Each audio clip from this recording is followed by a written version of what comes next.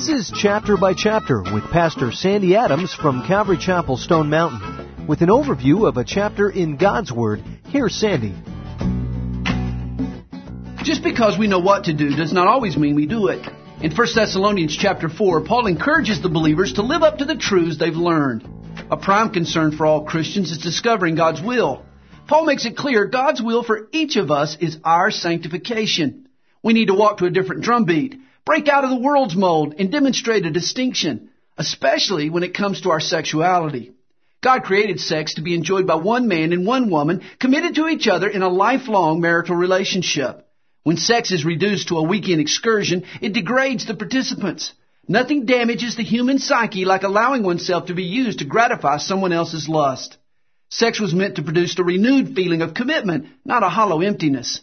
It's no accident that the sexual revolution has spawned a generation of adults with a shattered self-worth.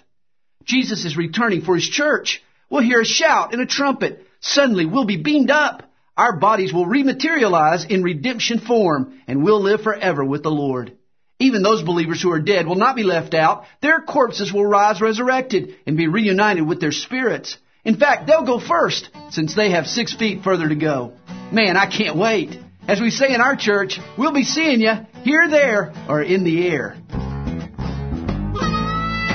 It's our desire at Chapter by Chapter to see you reading God's Word. So each day, Pastor Sandy Adams will summarize for you a chapter in the Bible. If you would like a complete study of today's chapter, call us at 8777-BY-CHAP. That's 8777-BY-CHAP. To listen again to today's chapter, visit our website at calvarychapelstonemountain.com.